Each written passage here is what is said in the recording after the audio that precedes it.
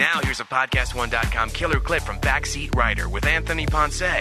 So this week, I hit the road with a multi-part question that I learned a ton by asking. What is the best job you've ever had, and what made it so great? And on the flip side, what's the worst job you've had? What made it so bad? Everyone I drove has had at least one job they loved. That's good because I met some really hardworking people. I had like 16 to 17 jobs in my whole life. I started working at 16. And how old are you now? I'm 32. This guy's 32 and a single dad.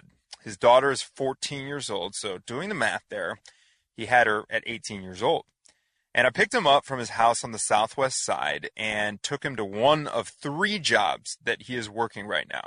He just started at Chipotle. Like me, he drives Lyft, and he also runs his own dog walking service. I'm chasing the American dream, walking dogs.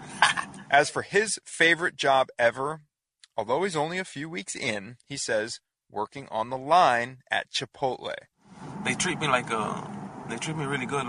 I'm the one that runs the tortilla. So I'm the one, the first one. So I feel really appreciated at Chipotle. Why do you feel appreciated at Chipotle? It's so positive. Like let me put my music on once I start, so I could start getting into a rhythm, and I start like dancing. I dance and do my stuff at the same time, and so it's fun. And they always like tell me, Ray, your energy is really good.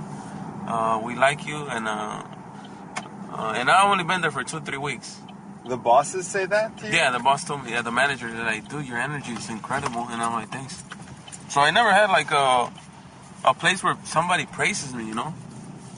Yeah, so it's cool to feel praise. So I told him, man, I feel like I could move up really fast at Chipotle.